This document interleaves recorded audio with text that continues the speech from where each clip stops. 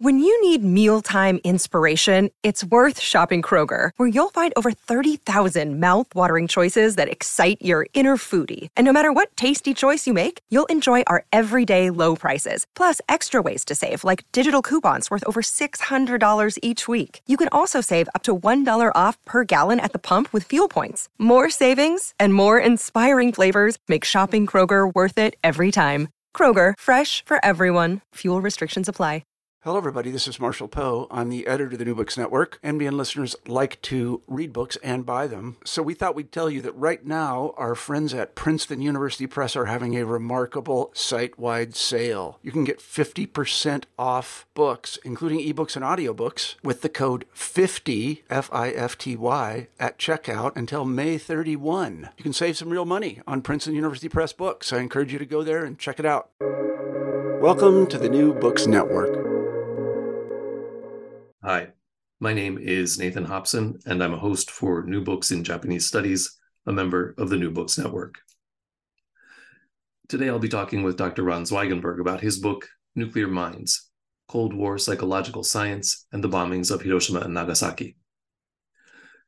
Nuclear Mines, which is out from the University of Chicago Press in 2023, explores early efforts by the American military, by psychiatrists, psychologists, and social scientists to understand the effects of the atomic bombings on the minds of those who had survived. In positioning the book as a prehistory of PTSD, Zwigenberg draws attention to the historicity of the idea of psychological trauma before the concept was institutionalized in the DSM in 1980. Nuclear Mines shows that the ideological temperament of Cold War science and the gendered nature of scientific knowledge production versus psychological care were among the factors that led scientists and researchers to minimize, deny, or simply not register as meaningful the suffering of survivors. But also that without our contemporary concept of trauma, or even the category of survivor, the experience of the affected did not always clearly conform to our contemporary expectations. Okay, Dr. Zwigenberg, welcome to the podcast. I know that this is a little bit of a surreal experience being on the other side of the mic for a change, and also I think many of our listeners know by now that we are more than Dr. Zwigenberg, Dr. Hobson acquaintances. So I'll be calling you Ron throughout. But I have a little bit of an idea about how this book came about, because I was privileged to be part of some of the early talks about it. But I'd love it if you could tell your audience about how this book project came about and how it fits into what you've been doing sort of longer term in your career. Hi, Nathan. Thank you for having me. And again, and yes, this is it's a bit odd to be on the other side, but fun as well. So as you know, because you were there when we did a postdoc after I finished my first book, Hiroshima book, and I was in postdoc at Yale when you were there as well. Actually, there was one chapter I wrote on the Hiroshima book, the first one, Hiroshima. It's about the memory of Hiroshima, about memory culture, memories. It's a memory studies book, and there was one chapter there on PTSD, on post-traumatic stress syndrome, and the origin of it in the research of Robert J. Lifton. Robert J. Lifton, who is a Jewish American psychiatrist who visited Hiroshima in 1962, and met with Hiroshima psychologists and did research on Hiroshima survivors that led eventually, that's what I argue in the book, in both books, right? One of the main avenues through which we have the category of PTSD. Lifton sat on the committee that that led to the insertion of PTSD into the DSM, the Diagnostic Statistic Manual, the manual of the American Psychiatric Association, which is the official start of PTSD in 1980. I wrote a chapter on it, but I wasn't quite happy with the chapter, as we all are. When we write books, we're never quite done with anything we do. And I wanted to get more into what Japanese psychologists did. There was one meeting that I also started this book with, on which I found ample documentation from Lifton in his papers. He wrote a long letter to a friend about this, where he talked about meeting a Japanese professor, Hiroshima University professor Kubo Ichitoshi. And this meeting really fascinated me. Like I really wanted to be a fly on the wall, because the meeting, Lifton himself said in letter, and then also in his memoir, this was kind of the start of his project. This is why he stayed in Hiroshima. This is why he did this. I didn't know much about Kubo, and I was very unhappy with this idea of, Lifton as someone who's coming from outside, an American coming to Hiroshima and basically, and again, that's not what nobody did. He wouldn't say he did it, showing the natives, big scare quotes, right, how to do it right. I know I had a friend called the Karate Kid syndrome, right? Like Tom Cruise teaching the samurai how to be a good samurai, right? Like the white savior coming in, and it's very, very, I wasn't happy with this story, right? And this is not what happened. I'm not saying what happened, but it might look like this. So I went to look into what Kubo Ichitoshi did and what the Japanese psychiatrist and psychologist did. And I thought I'll write an article, which I submitted to one of the most prestigious journals in the field, but it didn't work out, right? It took a long time and a lot of revisions and a lot of back and forth, and then it didn't work out. And then I was like, that's it. I tried, didn't work, got rejected. But so I put it aside, went and wrote another book with Oleg Benish about castles, something totally different. And just went back to this a couple of years afterwards, and started digging more into Kubo Ichitoshi, wrote a couple of articles.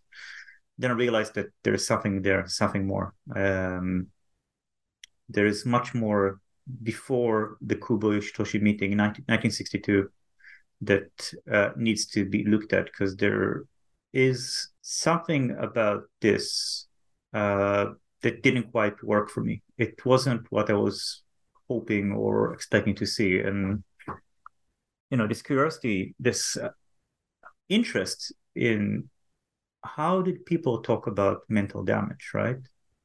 Before we had the categories that we have now, this is what really kind of the big drive that led me to write this book, really trying to look at, and I know I'm kind of jumping the gun because it's your first question, like what's the prehistory of PTSD, right? Yeah, no. So this is thank you for setting up the question, right? Because you've the way you sort of laid this out in the book is, on the one hand, it is a prehistory of PTSD, right? And you started to talk a little bit about how Lifton is, proximally very involved with creating that as a psychiatric defined syndrome. But at the same time, the book actually isn't about that part of the story so much as about what leads up to his meeting with Kubo in 1962. So yeah, I mean, if you want to talk a little bit more about the prehistory of PTSD part, that's fine. If not, we can go into some of the arguments that you're laying out in your introduction about what leads up to that 1962 meeting and sort of what's happening between 1945 and 1962, when there isn't really a well-defined way of thinking about trauma as the framework for thinking about what happened, the victim versus survivor versus trauma, all these different ideas that we have now about how to define what happened in Hiroshima, Nagasaki, not least, but in other places as well. Yeah, I think for the argument, and I think we can maybe talk about both at the same time, because the idea of a prehistory PTSD is very important for this book, because so much of our understanding of what happened in Hiroshima, Nagasaki, and Holocaust, and the events of mass death, mass tragedy all around us is so colored by our idea of trauma, right? There's a book, Didier Yassine and someone called The Empire of Trauma. There's two French authors, I forgot the second one name, and talks about how trauma basically took over all of our categories that really completely dominate our understanding of what happened, how people react to mass violence, how people react to tragedy, how people should behave, this medicalization of the top, the medicalization of this is really overwhelming, to an extent that if I tell people that something like that. And that's one of my main arguments. People weren't traumatized per se, right? Which I can't stress enough. It doesn't mean they didn't suffer, right? It just means, and that's what I argue in the books, the main argument of the book actually is that trauma was a marginal category. People did not only that the researchers didn't think about this as trauma, and I'm going to talk about denial in a couple of minutes, but people probably, and I say probably because we have no way of knowing, we have ways of knowing, but it's difficult. Maybe we can talk about it a little bit later. Didn't experience it as trauma. What you have with trauma is what a philosopher of science, Ian Hawking said, called a looping effect, which means once you have new categories, you have new ways of experiencing, right? So before categories exist, people didn't experience it the same way, right? So if we say that people were traumatized by what happened in 1945, we basically project our own understanding. Svenja Gotterman, who's a historian of medicine, German historian of medicine, who wrote a very important book on the reactions of Wehrmacht, of German soldiers, World War II. And she went and looked in the case files and she couldn't find trauma. And she said, using trauma is basically putting the very diverse and very different reaction of people at that time into a straitjacket. Maybe she quotes something, but into a straitjacket of it's kind of diagnostical history. And this was also my experience. I went back into the files, I went back into the research, into what happened before 1945, right? And I couldn't find trauma. So the book started actually trying to look at what happened, the whole time. That the more and more I kind of dived into those 17 years, and a little bit before, a little bit after, but mostly those 17 years, and try to look at what people did, how they reacted before this history began. The history that I talk about in my first book, about how Hiroshima, and also in this a little bit, how Hiroshima with the Holocaust and Vietnam, how the people working on all this actually came together and produced what we now know as PTSD, what happened before. So this is the main argument, and this is also the crux of the book. How do people react? And what I found was very, very different reactions to the disaster, not disaster, to the nuclear attack in 1945. Yeah, I think this is worth emphasizing, that you're sort of intervening against a kind of perhaps unwitting, but a sort of presentism, right? A sense that, well, people, that failure to understand that people in the past were different, right? That, the past is a different country, if you want to, is a foreign country or whatever. But it's, it's interesting because it seemed to me that this is part of, that looping effect that you described is part of a more general sense about genesis amnesia, right? That you sort of pass a point of no return at which it's impossible to fully recover the sort of the sense memory, the interior emic experience of what it was like before we had a new way to talk about things, a new way to experience things. And so in that sense, I think that it's a book that speaks, with a single case study about PTSD and trauma to a much larger set of historical phenomena and things that we struggle with as historians as well, thinking about that. Yeah. I mean, you can say the same thing about feminist history, about history of a point of view of minorities and race, before we had our racial theories. I'm not saying at all, and I'm the same way that I'm not saying people didn't suffer. Of course people suffered. Of course people, if you talk about race and discrimination on gender, of course people felt, of course, discrimination and those things that we use our categories now to look at the past. It doesn't mean phenomena did not exist, but they were different. People experienced them different. People had different expectations. And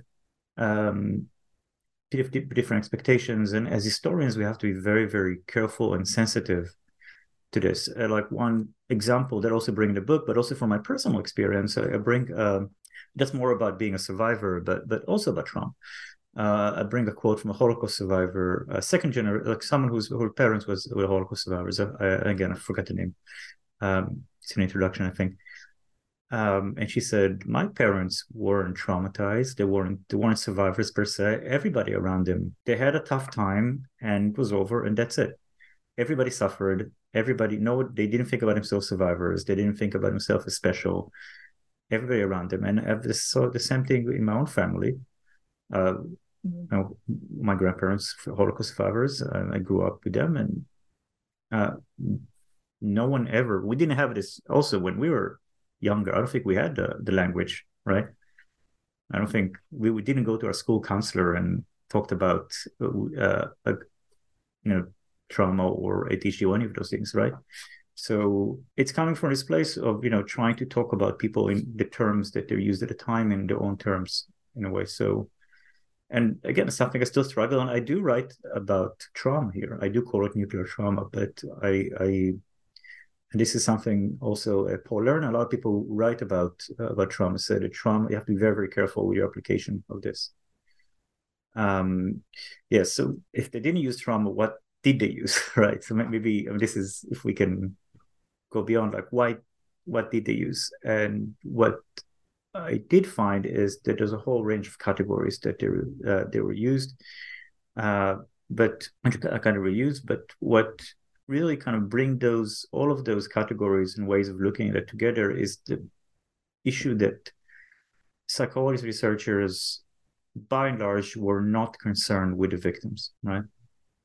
So I make a couple of arguments in the book, right?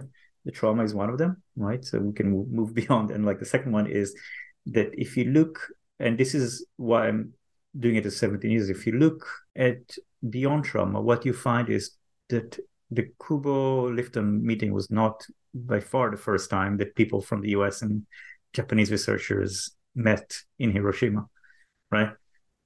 The first meeting of psychological researchers, and I say it in not just psychologists, because psychologists, psychiatrists, sociologists, people use psychological categories, right? Was almost immediately after the bomb, the first time that they came to Hiroshima. And I found there's this surreal scene in November, December 1945, a couple of weeks after the bomb, where you have researchers with the United States Strategic Bombing Survey, USSBS, running around Hiroshima in jeeps with clipboards, asking people how they felt about the bomb. It's utterly surreal to you have photographs and these passages in the book. It's completely bizarre. It still blows my mind, really. I mean, one of those people, we're going to talk about later, Scotty Matsumoto, was there. Like, I really I talked to his family, I got his papers, I read his reports and letters, and I just, again, the past is out of country. Like, it's a cliche, but you really, really don't understand how it made sense. You drop a weapon of mass destruction in a city, and then you walk around and ask people how they felt about it. So this is kind of like the second kind of point here, right? Of like, it really got me into this. Like, how was it possible? So to go back to the argument, right? It's possible because you can think about the bombing of Hiroshima and Nagasaki in isolation from the longer history of bombing civilians, okay? And the reason I'm saying it is because if you look at the psychological research on the bombing, you'll see the psychological research was not about dealing with the victim and healing the victim of bombing, but from the American, British, German, the bombing side, right? Trying to help the bombers do a better job with destroying the psychological defenses of the victims. And this was my blind spot before, because I went out and looked for psychological research on hibakusha, on survivors, right? Hibakusha is in Japanese, survivors of the bomb, right? Couldn't find anything. I mean, I found a couple of things, and we talk about it later, but not as much as I was expecting, right? But if you try to look at what people did on the other side, right, and you see there's a longer trajectory of psychologists and researchers working with air forces, and this is not just the US, but most of the US, because the US was in the scientification of this is an Anglo-American scientification of bombing and bombing research, not just psychology, also with like the invention of napalm and using math and computerized models to calculate bomb tonnage and stuff like this. I mean, David Fedman, Kari Karakas do a really good work on this in their new book. It's really an Anglo-American thing. And there I found the researchers. There I found this research. And this is why it makes sense for them to ask those questions on Hiroshima, because what they were after is trying to see if we did a good job. Did we really break the morale of those people? Did the bombing work? Right. And there you found almost most of the research before 1962. Yeah, I mean, I think to be fair to you here, I think there's no reason you could have really expected to have gone looking for a customer satisfaction survey about the atomic bombing. That wouldn't have been the intuitive place to go looking for something the first time around. So it is sort of interesting that's, in a sense, the customers are not the people who were bombed, but they're the ones who are being surveyed. The customers are, as you point out, the bombers. But there's this sort of there's this sort of survey that's going on, which is really, it's entirely surprising.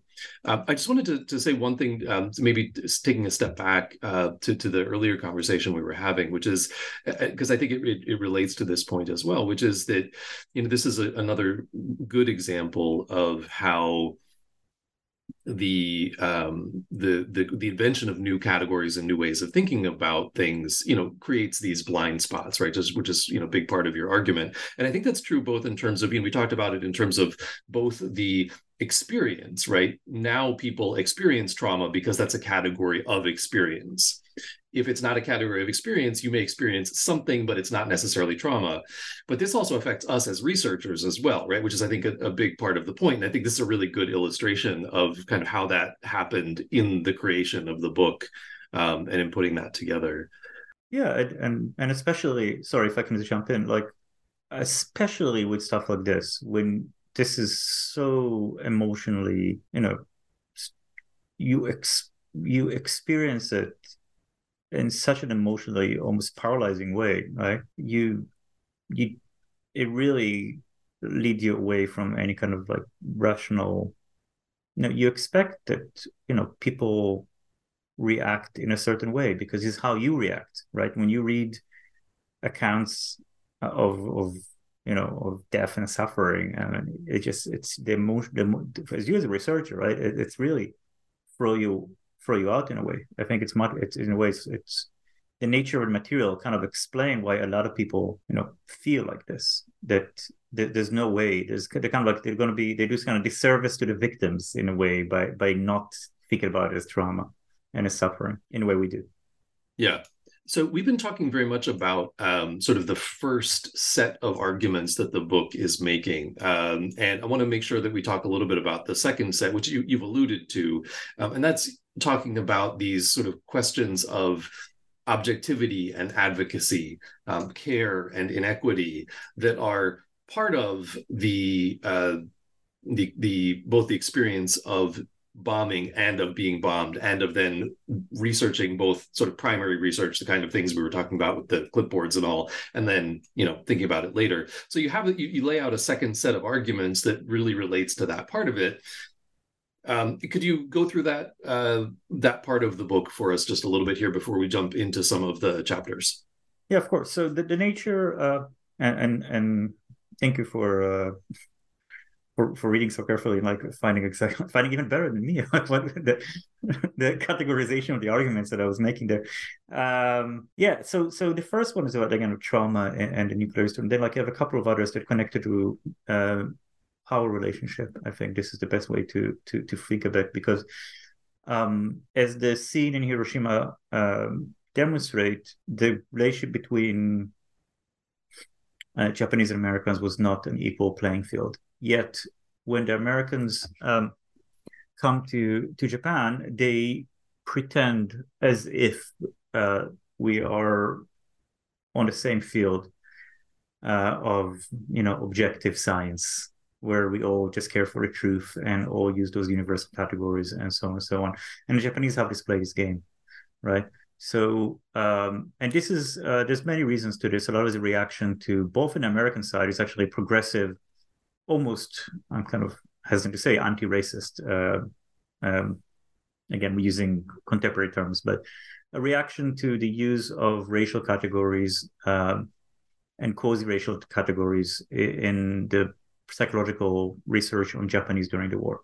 So this is part of Ruth Benedict's work and others. There is a whole school of psychological science that tried to categorize the Japanese mind during the war, which basically was thinly cloaked racism, right? Japanese as little children, neurotic, passive aggressive, and so on and so on. There is some, we can go to it later on, but the people who are writing the surveys and doing the research actually are the people who are reacting against this, right?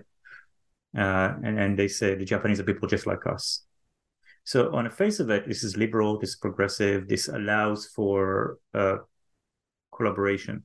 But the nature of objectivity, especially for researchers of this pretense for objectivity, and Miriam Kingsbury she did a really good job about this with her work on anthropologists, right? It creates its own blind spots.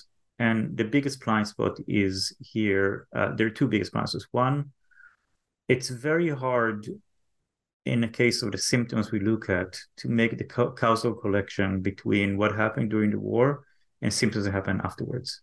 And especially when you talk about stuff about nuclear issues, because there's the role of radiation, no one knows about it. And it's very hard to do cause and effect. I mean, do people suffer particular mental issues because of radiation, because of what happened during the bombing, because of privation after the war, because of the collapse of their value system after defeat, and so on? Objectivity can be a very good way to dismiss this, right? And this would happen both in Hiroshima and also in the Holocaust case. In the Holocaust case, you have German researchers looking at Jewish survivors and say, look, the guy had mental issues before the war. He's had mental issues now. There's no reason, objectively, to say that the war and the camps and Auschwitz had anything to do with this, right? And Dagmar Herzog and many other people did very good work on show how German researchers use the category of objectivity to deny patient suffering. And in here you have it also. You have the same kind of operation, not out of malice, but in many ways, but also just because people, Japanese researchers, want to integrate themselves into this world of objective universal science and want to look at patient suffering objectively. So the role of objectivity is one thing, right? And this also lead to another issue of blind spot, which is the lack of transcultural psychology. Something I expected to find was the Japanese would look at and think about trauma because the same way you can think about trauma through time, you can also think through cultures, right? Different cultures react differently to disaster. And I expected Japanese researchers to be much more sensitive to this, but I couldn't find anything about this, right? There is work at the time. Hari Wu did really good work on transcultural psychology in the WHO. People are doing it at the time. It's not it doesn't exist, but the Japanese don't do that. Why? Again, objectivity, power relations. And in Japanese case, also a reaction to Japanese psychology and psychiatry during the war. We talk about Yamato Damashi, and we Japanese cannot have shell shock because we have superior Yamato spirit and so on, right? The last set of blind spots is gender. That's like power relationship is gender. And I argued that, and this is a point made much better than me by Yumi Kim. I wish I read her book, which just won the Fairbank Prize, right? Medicine and Family. That psychiatric care was gendered in Japan. And we kind of made the argument at the same time, which is kind of it's kind of neat. I like it that kind of same ideas are kind of, if you look at what happened in those years, research was done by men, right?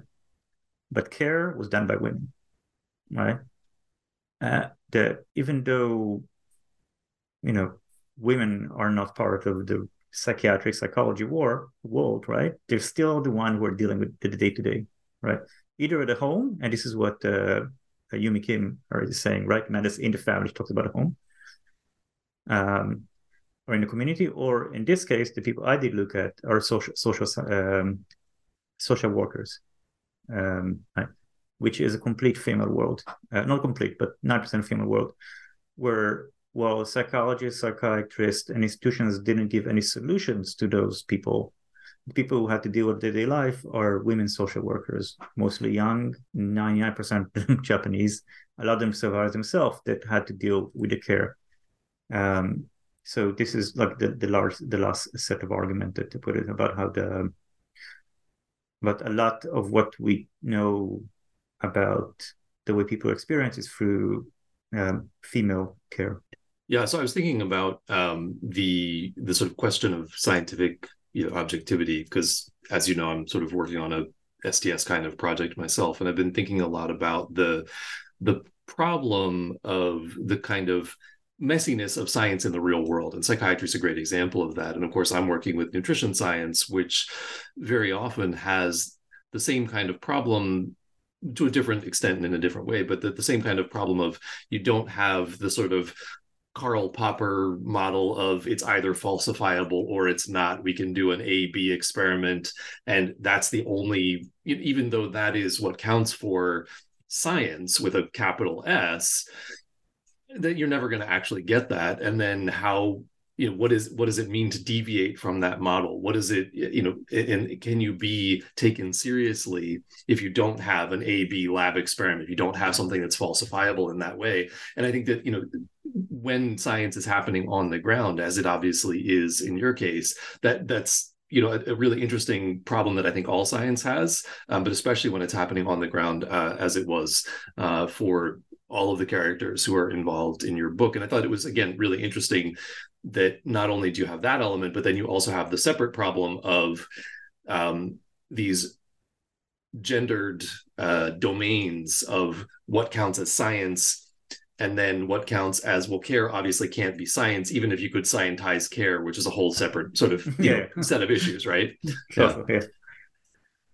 So I want to make sure we have plenty of time to talk about the chapters of the book, which are roughly divided into two parts. And the first half, roughly, of the book focuses on the developments in the U.S. In and around psychology and psychiatry up to the time of Lifton's visit to Hiroshima and his meeting with Kubo in 1962. And the second part shifts mostly to the developments in Japan.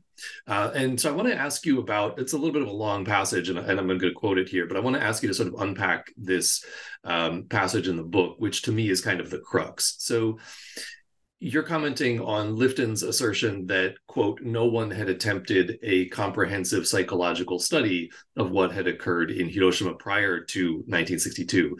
And in response to that, you write, and here's that long passage. Lifton was not simply uninformed. It's easy to see why he saw the 17 years prior to the 1962 meeting as a gap in research. Lifton's focus and political sensitivities were fundamentally different from those of most who had come before him, while his research focused on the victims and the long-term psychological damage they suffered. Almost all the research examined in this book has looked beyond the victims and their psychological suffering. Most researchers, even sympathetic ones like Kubo, saw the hibakusha, the victims, so to speak, the survivors, as a resource. So like I said, I mean, to me, this is kind of the crux of the book, and I want to use this as a way to talk about the two halves of the book, starting with part one. So can you tell us sort of how we get to this point, right? What are the American studies of the atom bombs like from 1945 to 1962, and what does that mean, especially in the context of this passage? Yeah, thank you. That's a very important passage, which I just come back to. Now thinking, Lifton just had a very large, very long, just this week, a very long interview in the New Yorker. I after reading it, I started thinking, and also because of the interview, I started thinking about this and the passage and the importance of Lifton. And as someone who is really an intellectual giant and someone who's so important in the history, yet that I wouldn't say condemn, but like it's really hard to, his role is very complex, right? I mean, in why he kind of dismissed everything came before him. And the other hand, right, he really cared for the victims. And I really tried to think during writing, and research about his role here. And I think the main problem, as you say, as the specialists say, is that like who's in the center of your research? And roughly speaking, in the first part, the center of the research is not the victims themselves, but in the American part, the Americans, future American victim, well, not victim, future hypothetical American victims of the bomb, right? And in the second part is the Japanese victims themselves, right? So this is roughly how you can look at the book. In the first part, what you have is the USSPS researchers and people who came out of it, right? So basically, it looked at psychiatrist Alexander Layton. There's probably one person. You also notice all of them are men until I get to the last part when I talk about social workers. But there's Alexander Layton, who's an American psychiatrist. And I look at Irving Janis, who is an American psychologist. And I look at Brooke Chisholm, a Canadian psychiatrist. I look at all those men that dealt with nuclear research. And what I see that they think about Hiroshima is a way to think about what's going to happen in America now that the Cold War is starting, and how we can utilize the experience in Hiroshima in order to either prevent the next war or prevent our people to suffer what people in Hiroshima suffered, right? Which is not a bad thing, but it kind of leaves Hiroshima behind. What kind of amazed me, and this is also why I couldn't find stuff about Hibakusha, that those people, most of them, after the first round of research in 1945, no one comes back to Hiroshima, really. No one comes back. No one go and do research in Hiroshima, but they all use this initial research and various other things like the work of John Hersey and others, other testimonies that came out of there to think about how the next war is going to look like. A lot of those people, not a lot, all of them are military men. All of them are connected to the military industrial complex, military academic complex, right? Irving Janis worked for the Rand Corporation. Layton, who was in Columbia and Harvard later on, he actually comes from internment camps. Internment camps is a whole other story here that we can go into, but this is basically the prehistory. Like Layton and the Japanese American researchers that were in Hiroshima, we're going to talk about in the second part, came from internment camps. And they think about the Hibakusha experience, again, as a way to prevent what happens. So on one hand, you have peace activists, people who think about it as on a social level, right? And then the other hand, you have people who think about individual level, but not think about how to heal the trauma of the survivors, but how to prevent the trauma. And here, a person named Irving Janis was kind of fascinating work, especially if you go back to our conversation about trauma before. You think people can be immunized. Again, this is kind of mind-blowing for us if you think about it.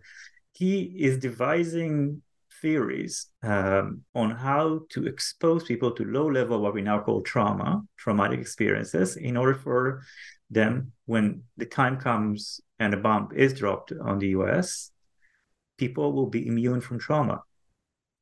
And his theories, in part, were responsible for the fact that the US sent tens of thousands of soldiers with teams of psychologists from Johns Hopkins and American University in DC to monitor their psychological behavior and see if they are immune by this test to trauma, and giving them radiation poisoning and God knows what else, right? And we don't know because they didn't look for it, right? In order to immune from trauma. So this is, again, a completely different mindset, which you don't expect to find. This is the first part. The second part, which we can talk in more detail a bit, I guess, later, is about people who were on the ground, people who did care literally, either cared for research or put victims in the center of their study. And this is the Japanese researchers, Kube Hitoshi and Konumo Masaho from Hiroshima University, and Japanese-American sociologist who is in a much more complex situation, Scotty Matsumoto, a Japanese-American, who was a medical sociologist who was in Hiroshima in an American institution called the ABCC, the Atomic Bomb Casualty Commission, whose job is to work with survivors and make sure that they will come and cooperate with American research. So he has a very complex kind of position here. And he's very complex and fascinating character. But he's in the second part. He's the Hiroshima part, even though he's American, right? But because he's Japanese American, he's on the ground. This is why he's in the second part there. Yeah, so I was thinking as you were talking, this was something that I kind of had in the back of my mind when I was reading the book, but it crystallized for me now that there's a kind of effective altruism vibe to the way that the Americans are treating the aftermath, shall we say, of the bombings, right? Which is that the greatest good can be done by thinking about an indeterminate future situation in which infinite number of people could possibly live in the future.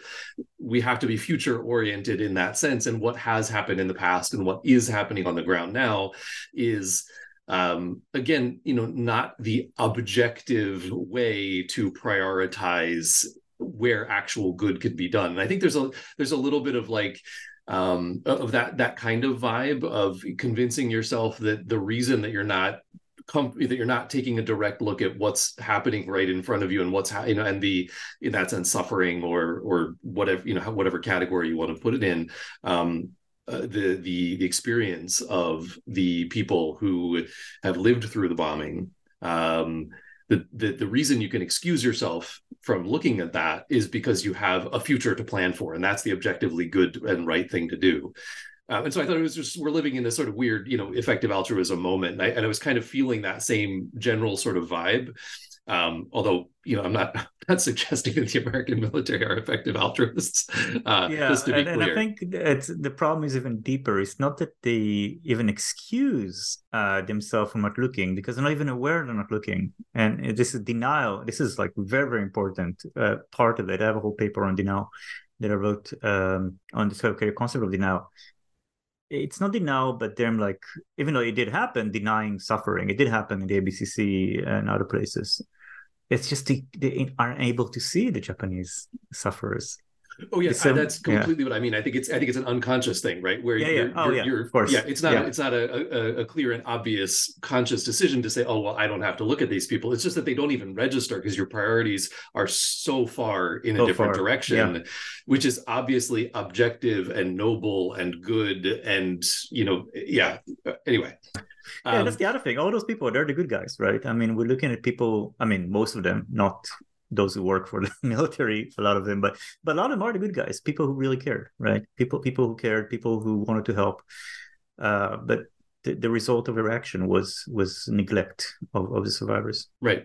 So I want to talk about the second half. And in particular, you've brought up some of these very strong and interesting personalities that populate the second half of your book. So you have Scott Matsumoto of the Atomic Bomb Casualty Commission. You have Konuma Masuho, who's a psychiatrist. And then you have Kubo Yoshitoshi, who's the one who meets with Lifton, the psychologist. For listeners who are interested in the personalities, read the book. For reasons of length and to stay a little bit concise here, I want to focus on how those three people represent different approaches to thinking about and dealing with the aftermath and after effects of the atomic bombing, how they overlap, how they diverge, because I think this is really the point that you're trying to get across by having a chapter that relatively focuses on each of them. Yeah, I would love to talk about Kunu Masao Shunga collection that I found in the archives. But that was one of those archive moments when you look at all this porn that the guy had. Well, respectful, but still. So all those people, right? They're all in Hiroshima. Hiroshima is a small city at the time. They all know each other. They all met each other. Matsumoto and Kunuma are friends. They meet for drinks and coffee. Kubo work with both of them. And all of them are part of this nexus where you have American researchers and American research facilities on one hand, and you have the Japanese researchers on the other hand. Then you have the survivors, the organizations, you have care workers, you have a whole bunch of people who are concerned with the survivors in Hiroshima, right? and they all have competing interest. And this game of interest and this is really kind of what drives research in all sorts of directions. Matsumoto is perhaps the best example of this. So his job is not to care, again, not because he doesn't care, but because it's not his job. And he's in a very precarious position.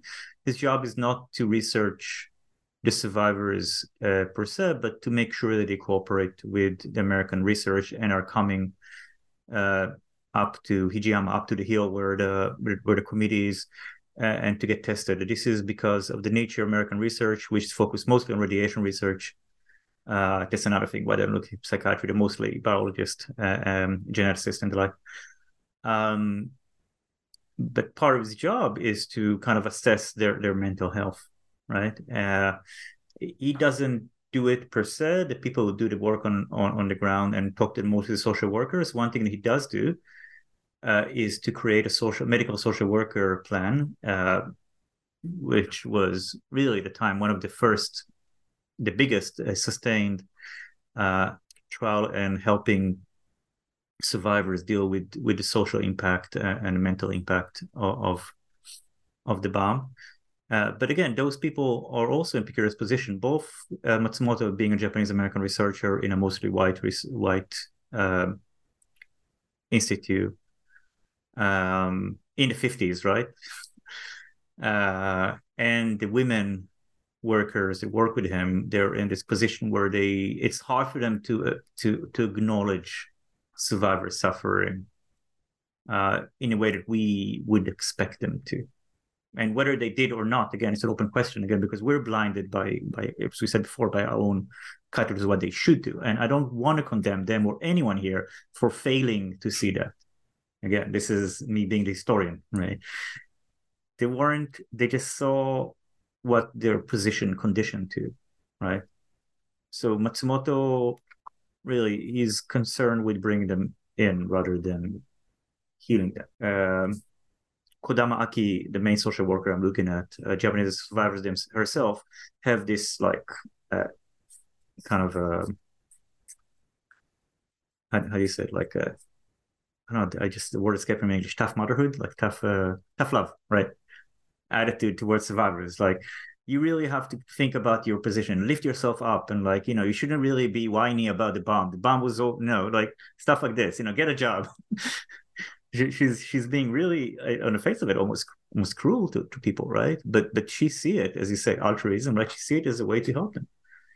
But also because her job is to get them out of the house and into the research institute. And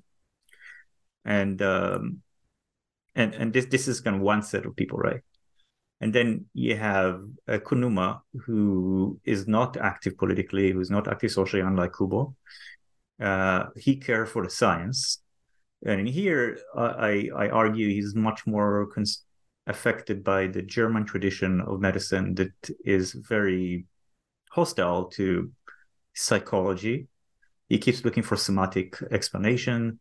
He's also coming from the military, and Japanese military was notoriously hostile to psychological explanation of suffering. Nakamura Eri did a really good job on this. He just, again, he can't see it. He looks for it. He doesn't look for suffering the way we look for it, right? He's looking for like brain lesion and head trauma and stuff like this. And then the third president, Kube Shitoshi, he's concerned with survivors and again, he's concerned with survivors per se, but as a way to promote agenda of peace and reconciliation with the US and anti-nuclear later on. So he's concerned about their voices in order people hear their voices, that they tell their stories. Interestingly, not they telling the story, but telling them through the prism of science, of his prism, objective prism, in order to impact public opinion in Japan and America to promote peace. So eventually, I mean, Kunum is a little bit more complicated. Basically, for all those people, eventually, even though they put the victims in the center, eventually the end result of what they do is, again, to look beyond their victims, right? the peace movement, to science, to the American research institution and needs, and eventually, just like with the first people in the first part, they look beyond the victims also. Yeah, and I think this is just to echo, part of what you said earlier was that they were the victims, the survivors, the hibakusha were resources for each of these people with their different agendas, right? And that was in some ways the thing that they all agreed on, was that the hibakusha were resources. And so I think it's interesting, this segues us nicely into the final chapter, where we go from this kind of conjuncture around 1960, the first 15, 20-ish years of dealing with, in various ways, the aftermath of the atomic bombings. In your final chapter, you take us from that point, further into the future in your prehistory of PTSD, explaining how we get from 1962 to this current understanding of trauma and the inclusion of PTSD in both the popular and the medical lexicon.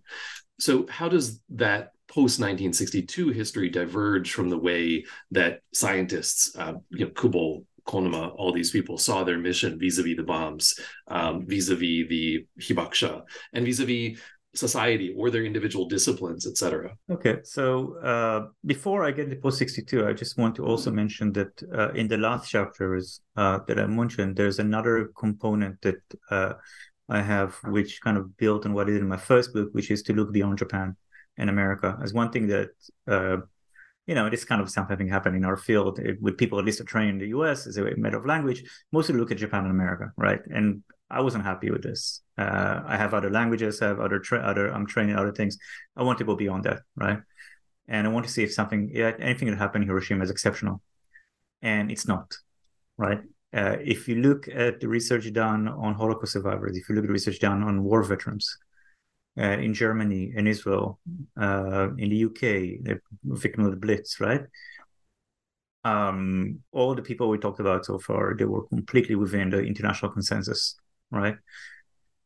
The difference is that you had people who stood up in the Holocaust context and Vietnam War veteran context. And this is where Lifton come in, because he was part of the generation, right? People stood up for their patient rights. There was a move in the 60s that coming from anti-nuclear movement, physicians for social responsibility. I forgot the name of them, like physicians organization, doctors organization that work for peace. And they come from a different sensitivity. And they look at the victims and put it in the center. And it starts in a Holocaust context. And Lifton kind of bring it with him to Hiroshima and take it with him. And this is people who stand for patient right and also see connection between different places, right? Connection between victims of war, victims of domestic violence, right? Victims of racially, this is civil war right era, right? Victim of racial violence. The 60s moment when people see the connections. Which eventually lead to PTSD, and Lifton is very important. He's not the only one by any means. There are so many other people involved, but he's important in bringing Hiroshima into the story.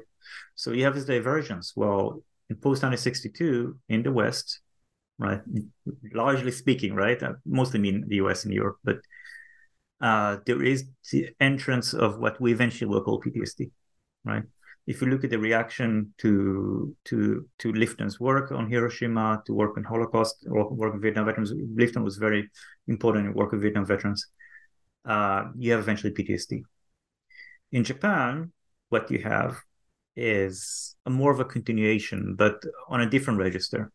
So in Japan, if I look, and I took the Lifton as a catalyst, it's kind of like present in the book, but it's not really. I mean, his presence is there, but his research is not. It's not really dealt with. It's more about how people reacted to. So you have the rise of a social worker movement, and this is again a chapter where I look the most at female social workers. Really, people do amazing work with survivors, but in this case, also they the first time politicize their work. Right. and connect testimony with care, right? And the way it's connected through sociologists like Ishida Tadashi and others is that they think, and this is again very different way to think about it, right? But it's kind of built on Lifton. It's a little bit more complex. Is by telling their story, right? And this is a very Western idea, right? If you talk about it, right, you feel better. It's a very kind of confessional idea, right? Which PTSD kind of relate to, the PTSD treatment relate to, right? If you become a witness, you can overcome your suffering. And they're urging people to struggle against the bomb and struggle against the mental price of the bomb. They don't really talk about this, but eventually what happened is that they kind of categorize people as survivors versus victim, not because they have any kind of malice, right? But this is the result of what they do. So PTSD, there's a very negative reaction to Lifton because they think PTSD means that people are kind of stuck with this, you know. There's a very unfortunate mistranslation of Lifton's book. It's called Death in Life. That kind of, I don't remember the exact phrase. I mean, it's in the book. It kind of leave the impression that Lifton argued that the death is complete, that survivors cannot overcome their suffering. They're always dead inside. They can walking zombies, right? And survivor and care workers and activists are really, really angry about this. I mean, not all of them, but people some were very grateful for Lifton. And this kind of leads into this idea that, and Ishida is very important, like that the way for survivors to deal with mental suffering is to bear witness. But the result is a reaction that reject PTSD and the work that led to PTSD and emphasize instead the political work of struggle and bearing witness, which leads to dividing the survivors into basically survivors and victims, right? People who overcome their suffering and people who are just still kind of lost because they didn't find a cause. And, you know, as far as I could tell, people who, you know, there are people who, you know, I wouldn't say heal, but they made sense of their suffering through witnessing, right? And there was, but I think, I mean, again, I would not my value. It's not, again, it's like the role of historians. It's our job to condemn them. I mean, now as we're talking, I can tell that I think I didn't see it as a very positive way to look at this. That just some people are better than others because they managed to do this overcoming. But again, we have to be very careful when we look at this because for them, they were very dedicated. They're still very dedicated to this idea and the way to think about this. Yeah, and I think also this touches on a conversation that you and I have had in the past about thinking about the how we do history in terms of who leaves behind their voices, right? What sources do we have as historians? And I'm clearly in that very overgeneralized dichotomy that you were just talking about between the survivor versus victim, the survivor engaged in finding purpose, engaged in political struggle, et cetera, is going to be the person who leaves behind their voice for us to analyze as historians, whereas the so-called victim very often is left out of that. And I think that's also part of this overall problem of the kind of value judgments that history, if not historians, end up passing on the objects of our research for reasons that are in some ways depressingly beyond our control, but at the same time we ought to have a little bit more control over. And we should be aware again of the stakes. But then again, I mean, I opened the book, and I struggle with, as you said, we struggle with it all the time. Like, whose voices we include? I mean, do we put our value judgment into this and say this should be included and this shouldn't? I mean, there's two problems here. One, the issue of value judgment, right? Like, I opened the book with this quote from Israel Military Stone that said something about, I'll read it. I just like it so much.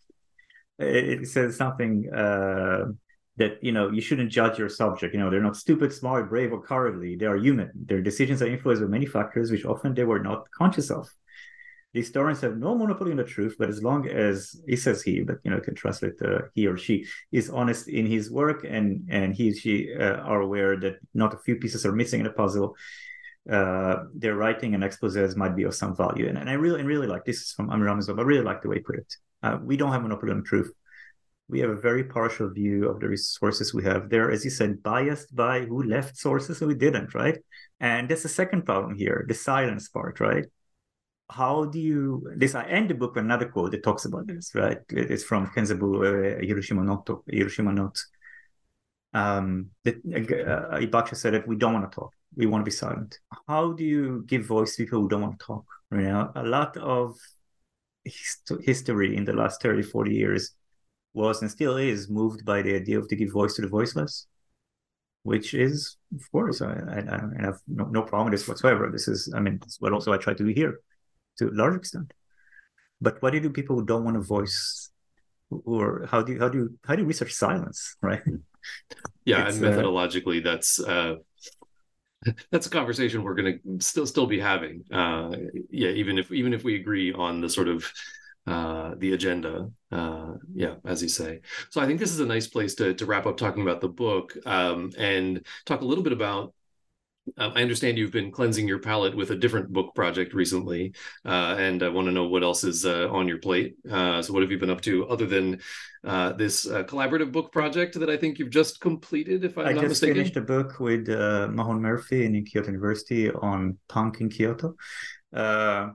I tend to jump around from things that are very depressing to things that are less depressing. So I wrote a castle book after the first Hiroshima book. Now, Mahon wrote a book about punk in Kyoto. It's a short book.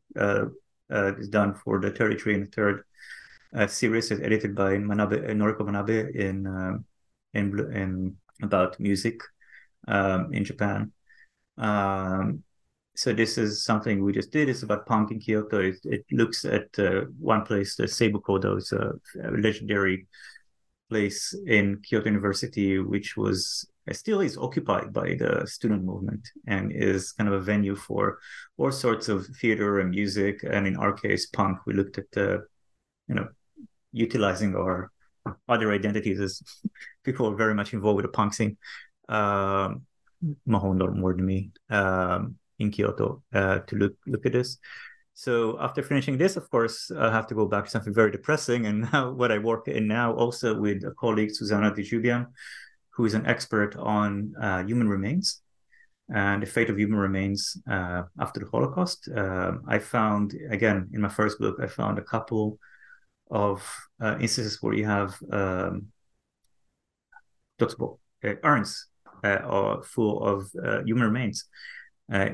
From Auschwitz in Hiroshima, in Kyoto, in Nagasaki, in Fukushima, and all sorts of places, and which led me to the question, what are you doing here, right? So I started looking at that, and I kind of partnered with Susanna, who looked at the Polish side and worked on it for quite a while. And we realized this is a worldwide phenomenon. So we're looking at now at like the global circulation of those urns, and more generally speaking, at least from my side, the idea of like human remains after disaster. So also look at human remains in the context of colonialism, like Ainu, Okinawa, the human remains in Hiroshima, Nagasaki, the collection of bones. So this is basically what we're kind of into right now. Again, depressing again. So. Yeah, well, hopefully we will get you back for both the less depressing and the more depressing book projects in the future. But for now, thanks for spending the time with us, again, on the other side of the microphone, if you will. It's always a pleasure to talk to you. Thank you. A pleasure for me. Really enjoyed it.